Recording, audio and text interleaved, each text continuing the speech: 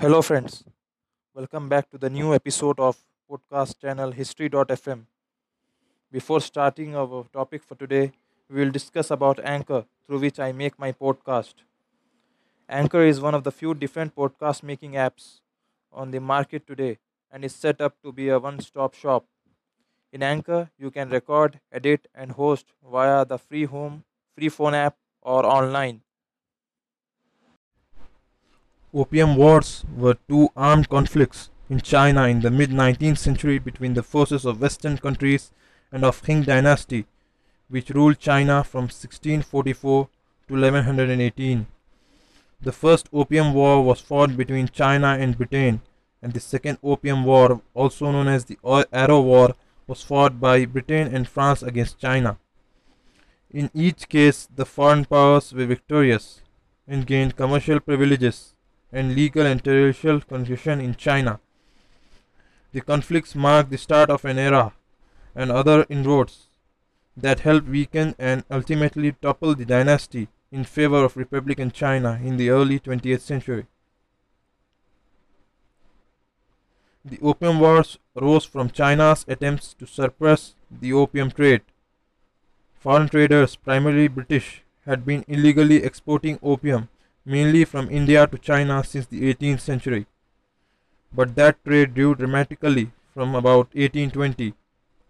The resulting widespread addiction in China was causing serious social and economic disruption there. In spring 1839, the Chinese government confiscated and destroyed more than 20,000 chests of opium, some 1,400 tons of the drug that were warehoused at Canton by British merchants. The British government, which did not wish its subjects to be tried in the Chinese legal system, refused to turn the accused men over the Chinese courts. Hostilities broke out later that year when British warships destroyed a Chinese blockade of the Pearl River. The British government decided in early 1840 to send an expeditionary force to China, which arrived at Hong Kong in June.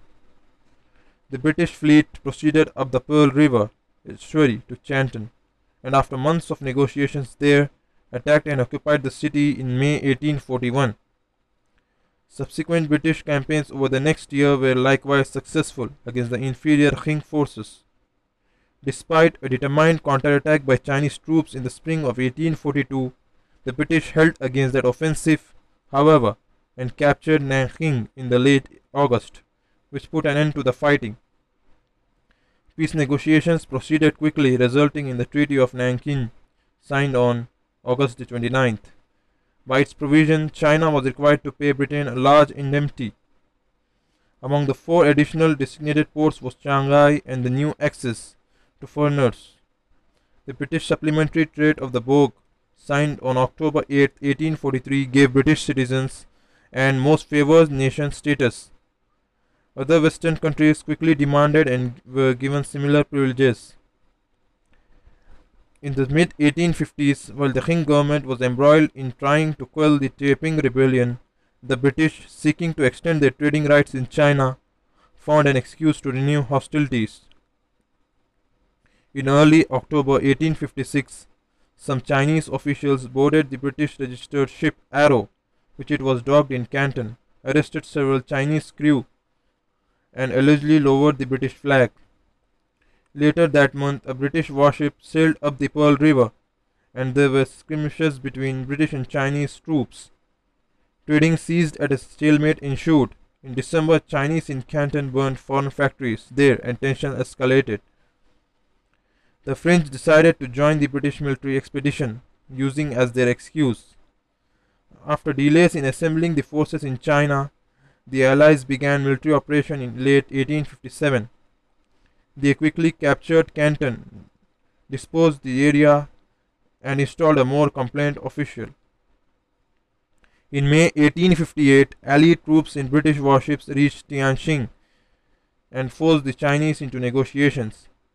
The treaty signed in June 1858 provided residence in Beijing for foreign envoys, the opening of several new ports to Chinese and Western trade, the right of foreign travel in the interior of China, and freedom of movement for Christian missionaries.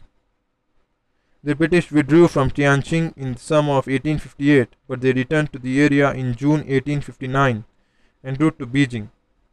Chinese refused to let them pass by the Dagu forts at the mouth of Hai River and proposed an alternate route to Beijing. The British-led forces decided against taking the other route and instead tried to push forward past Dagu. The Chinese subsequently refused to ratify the treaties and Allies resumed hostilities. In August of 1860, a considerably large force of warships and British and Swiss troops destroyed the Dagu batteries. Later that month, the Chinese signed the Beijing Convention, in which they agreed to observe the treaties of Tianjin and also ceded to the British the southern portion of the Kowloon Peninsula adjacent to Hong Kong.